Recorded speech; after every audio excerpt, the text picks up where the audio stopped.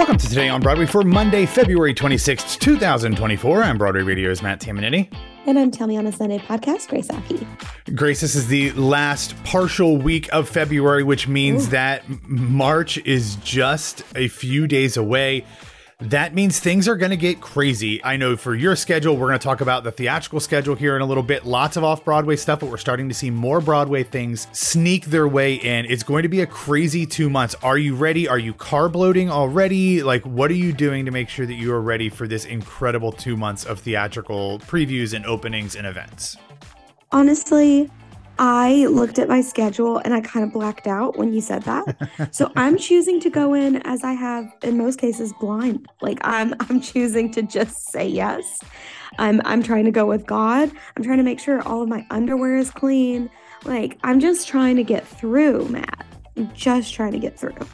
I think that's fair. That is very fair. Lots going on. We will get into all of that here on this episode and in the coming weeks and months.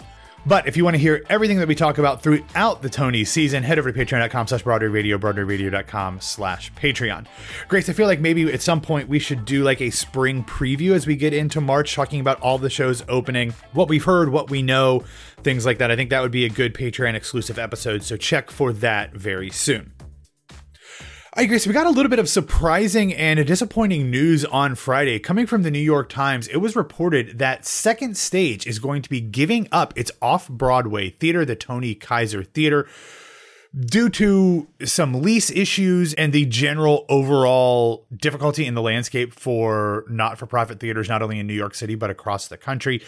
The Tony Kaiser Theater used to be a bank building, a major bank building, and Second Stage took it over on what was supposed to be a multi-year lease heading into 2029. However, they exercised a one-time only option to get out of the lease, and the reasoning that the New York Times gives for it is the fact that they just said the lease terms were not beneficial for the theater company, saying that the building's infrastructure was in serious need of repair, but under the terms of the lease, the renter, the occupier, Second Stage, was responsible for those repairs and maintenance, and trying to make the finances work for those upgrades wasn't ideal. And the company said that the rent that they were paying was about twice the market rate, and that the landlord could just terminate the lease at any time with an 18-month notice. So they would have to kind of be out on their own if the landlord decided that they wanted to find somebody else to pay for it. So Second Stage is deciding to give up the lease for the Tony Kaiser at the end of 2024. They will now start looking for another venue to house their off-Broadway productions. Of course, they also own the Helen Hayes Theater on Broadway, so they will not be vacating Midtown completely. But Grace, having a major off-Broadway theater in the Times Square area, I guess it's probably still technically Times Square where that is a huge thing for a not-for-profit theater company to have it in that walking distance. But with the financial terms being what they apparently are, it does not make sense for them, and they are going to give that up. It is just another example of how it's really hard out there for not-for-profit theater companies. We've been talking about that a lot lately, unfortunately. But sad to see this, but hopefully they will find somewhere to land on their feet in the fairly near future so that we can know where their shows will be taking place in 2025. Yeah, especially with like MCC having that new gorgeous facility between 10th and 11th out next to the water, and you know, switching from like the Lortel downtown to there. I'm just seeing we're seeing like kind of the casualties of the past like 2 to 3 decades of where a lot of these nonprofits have been housed, and where they're able to sustain, I don't know. But Second Stage obviously has the Helen Hayes, so that's nice. But in terms of, you know, something that's just, you know, shy of those Broadway houses, I'm not sure. And I don't even know what they would do, what that building will do. Will they renovate it to not be a theater? What a miss. You know, I'm curious as well as you are. Yeah, I mean, unfortunately, it'll probably be turned into some soulless big box commercial retail space. I mean, that's basically what everything is if it's, you know, not historically protected. So, I mean, good for them. I guess the landlord raising the rent to twice what market value is was probably wanting to get them out. I mean, there was nothing in the New York Times report that like the rent had gone up, but keeping it that high is not a recipe to keep somebody in there for a long time. Unfortunately, that was not the only not-for-profit theater news that was disappointing that came out on Friday. We also learned that the North Carolina Theater filed for Chapter 11 bankruptcy protection. This is due to all sorts of things happening in the theater community in and around North Carolina and not-for-profit organizations dating back to during and even before the COVID-19 pandemic. They're going to undergo financial restructuring, which is normally part of the bankruptcy proceedings, and the rest of their 2024 season has been suspended. They are hopefully trying to find ways to return in the future, and they have plans to return to their smaller A.J. Fletcher Theater, which is kind of like their black box types thing. One nice thing about this is while productions will stop, North Carolina Theater will continue programming at the NCT Conservatory, where students go through acting, dance, and voice training as well. But it's tough out there, Grace, and I don't know, short of some dramatic overhaul to how these institutions are funded and work, short of some sort of government involvement, which we do not see in the United States nearly like we do in other modern Western countries. I'm afraid that this will continue to happen more and more in the future.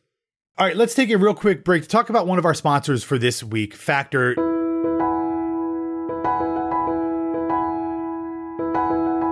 You know that I absolutely love Factor meals. They have been one of the highlights of my days and weeks since they came into my life. This week, just by itself, I get 6 meals. I've doubled up on some of these. So my meals this week are dill crusted chicken with cheddar broccoli grits. I upped myself for a gourmet plus meal and got the truffle butter filet mignon. I also have the chimichurri pork tenderloin and roasted garlic chicken. And Grace, I've also started getting the smoky bacon and cheddar egg bites, which are great to have in the morning. Factor has so many different meal options every week. They are all nutritious, dietitian approved, and chef created. You cannot go wrong with Factor. I'm not even being funny right now. The problem with Factor is that they actually taste good. Hear me out.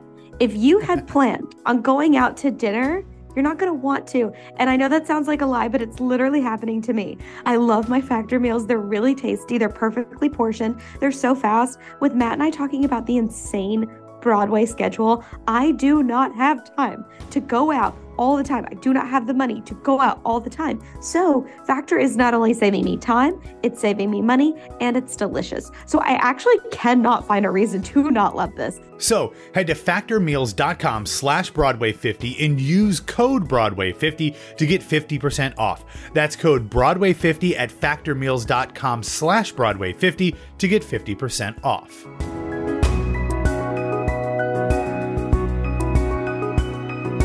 All right, Grace, speaking of everybody's insane theatrical schedule, let's dive into what's happening this week. There's a lot of stuff happening, so I'm just going to run through things fairly quickly, but it starts on Monday night tonight downtown at the Classic Stage Company, where they will open Fiasco Theater Company's production of Pericles. That show obviously is by William Shakespeare. It's directed by Ben Steinfeld and has a phenomenal cast of Fiasco alums and members, including Andy Gradelution, who we know and love and who is a regular both with Fiasco and with Classic Stage Company.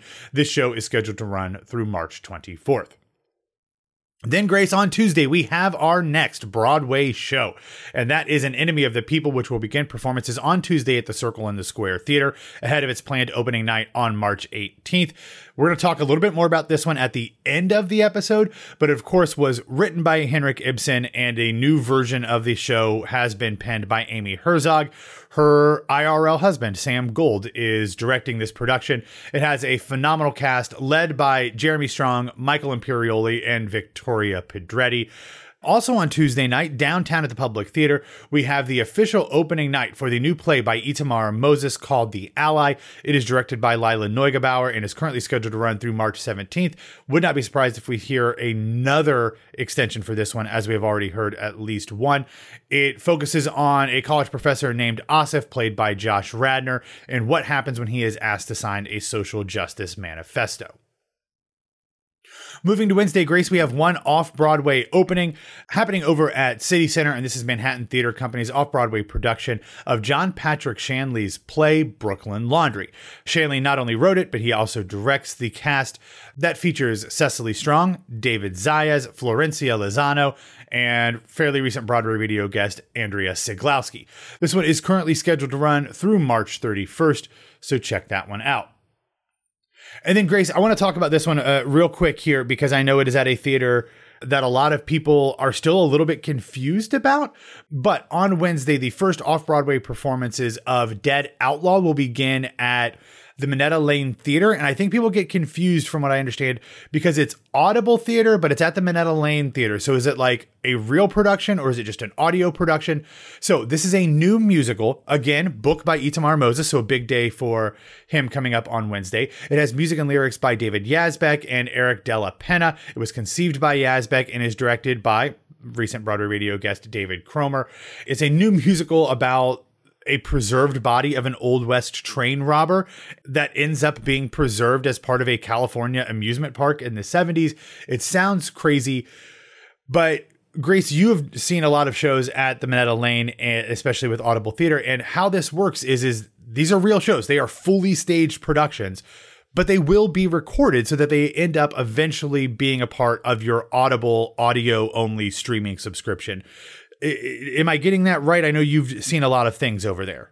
Yeah, it's like saying that, a performance is being captured for PBS performances, right? It's literally just a regular theatrical production that they just also happen to record the audio from. that's what it's much more complex than that because they do an incredible job. And obviously their whole platform is audio recording, so they take it very seriously. But it's an exciting thing because you are getting the visual of what this live performance is, but everyone at home is able to listen to these performances way after the curtains have closed. So it's a great opportunity. I got to hear a sneak peek of Dead Outlaw a couple of months ago at Audible's anniversary night or what have you. So I think it's going to be super fun. And anybody that loves Yazbek is going to love this. Yeah.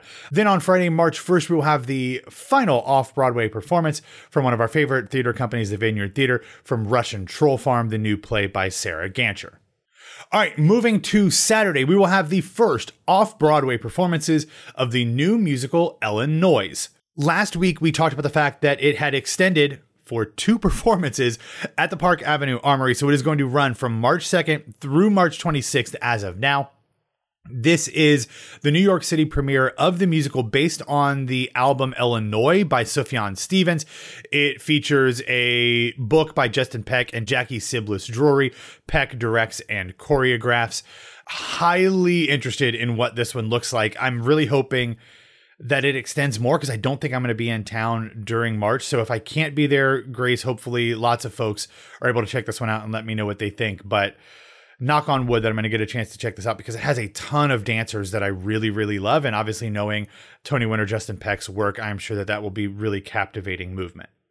Then on Sunday, we have a first preview over at The Shed. This is a new play written by Lucy Preble called The Effect. It is directed by the one and only Jamie Lloyd. Of course, we always love anything that he does. It is currently scheduled to run through March 31st. Hopefully there are some extensions there as well. The show is described thusly: what impulses define who we really are? As Connie and Tristan settle into their participation in a clinical drug trial, they begin to fall in love. But how can they be sure it's the real thing and not an exhilarating side effect of the new antidepressant they're taking? Super fascinated about this one. Cannot wait to hear more about it. Then on Sunday, Grace, we also have the closing, of 4 performances, at least of 3. But the first one will actually take place at the aforementioned Helen Hayes Theater, where we will have the final performance of this run of Appropriate on Broadway before it transfers to the Belasco, with performances beginning on March 25th. Then we will also have the final performance on Sunday of Jelly's Last Jam at New York City Center Encores, a show that you absolutely raved about earlier in the week. Then we will have the final off-Broadway performance for The Apiary, the new play by Kate Douglas. That's already been extended once.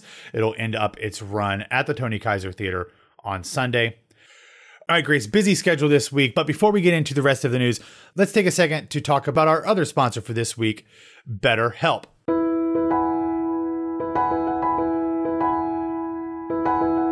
What is the first thing that you would do if you had an extra hour every day? Whether that's go for a run or take a nap, read a book, check in with a friend that you don't get to talk to all that often. Lots of us spend our lives wishing we had more time. The question is, time for what? If time was unlimited, what would you do? The best way to squeeze that special thing into your schedule is to know what's important to you and to make that a priority. And therapy is something that can help you figure out what matters to you so that you can do more of that rather than all of the other things around the periphery of your life. Therapy is something that I think a lot of us might take for granted or possibly have trauma behind. I mean, let's face it, it's very scary to open up to people. It's very scary to sit there across from a person that you don't know very well to say, here are all of my deepest things, or even just tangential things, right? And I think that one of the greatest inventions that we've ever had when it comes to mental health is BetterHelp. It's the first recommendation I always give to my friends when they say that they've never dealt with therapy before, because it's such a freeing experience to be able to sit across from something that we're used to using every single day, our phone, and telehelp and get that therapy that we all deserve and need, especially going into a very hectic year. It's a politically charged year. There's so much happening in the world. We all deserve to be heard right now, and you can be heard with BetterHelp. So learn to make time for what makes you happy with BetterHelp. Visit betterhelp.com/Broadway today to get 10% off your first month. That's BetterHelp, HELP.com/Broadway. All right, Grace, just a few little bits of news before we dive into some feel-good recommendations. Just a few performances into its off-Broadway run, Playwrights Horizons has announced that the new musical Teeth by Anna K. Jacobs and Michael R. Jackson has been extended. Originally slated to close on March 31st, it will now run through April 14th. And then also, man, this is a big one for people my age. But next week in New York City, there will be an industry presentation for a new musical called Here Is Gone, which is a sci-fi dystopian musical set to the music of the Goo Goo Dolls. I mean, I don't know what else I can say about this. It is from playwright James Meneses, and it features such songs as Name, Truth is a Whisper, Feel the Silence, and Black Balloon. So some of their big hits, but also some of their deep cuts. Fascinated to hear what this is all about. I wouldn't say that I'm a huge Goo Goo Dolls fan, Grace, but it's impossible to be my age and not know so much of their catalog. I was going to say, Dizzy Up the Girl is literally a form of culture. I love the Goo Goo Dolls. I'm such a fan. What was the movie with Meg Ryan? It was Messengers or something. It was there was an angel. Yeah, and Nick Cage. Yes. It is City of Angels. City of Angels. Yes. Oh, City of Angels. Andre Brower was in it as well. But I remember Iris being such a big part of that film. Oh, yeah. And when I was younger in theater, this is just a fun fact for our listeners that will hate me. Whenever people would mention City of Angels, the musical, I always thought they were talking about this film. And so literally one day I was like, oh, weird, who sings Iris? And they were like, what are you talking about? And that's when I realized that there were two things called City of Angels. Still never heard it because I refuse. Now I've committed to this bit. But yeah, so just know that I am thinking of that and good for this show. Yeah. I'm obviously a fan of 90s music being used in musicals. So bring it on. Yeah, Bring It On did not use 90s music, but that's another story. But speaking of shows that used, this is not 90s music mainly, I think it's mostly 80s music, but as we get into our feel-good recommendations, I have to point you to the music video for The Heart of Rock and Roll. It's so much fun. I posted about it. It just looks like an absolute treat. I cannot wait to check out this show. So check out that music video in the show notes. We also have video from the Tamron Hall show in which Jordan Fisher and Ani DeFranco performed from Hadestown. We also have a performance of the song Stay from Limpika from Amber Aman. So check those videos all out in the show notes. And then the final thing that I want to recommend is a story from Jackson McHenry in Volume Culture, which is a profile of Amy Herzog and Sam Gold. They talk about the fact that early in their relationship, when they started dating in 2007, before they got married in 2011, that they decided they didn't want to work together. That would just be weird for them to be a writer and director working on the same project. But their love of Henrik Ibsen, and especially An Enemy of the People, has brought them together in this show. So a fascinating profile of two very, very interesting New York City theater artists. So check that one out. All right, everybody, that's all that we have for today. Thanks for listening to Today on Broadway. Follow us on Facebook, Twitter, and Instagram at Broadway Radio, and you can follow me on Instagram at BWW. Matt, Grace, where can people find you? You can find me at It's Grace Aki. All right, everybody, have a wonderful Monday, a wonderful week, and we'll be back to talk to you tomorrow.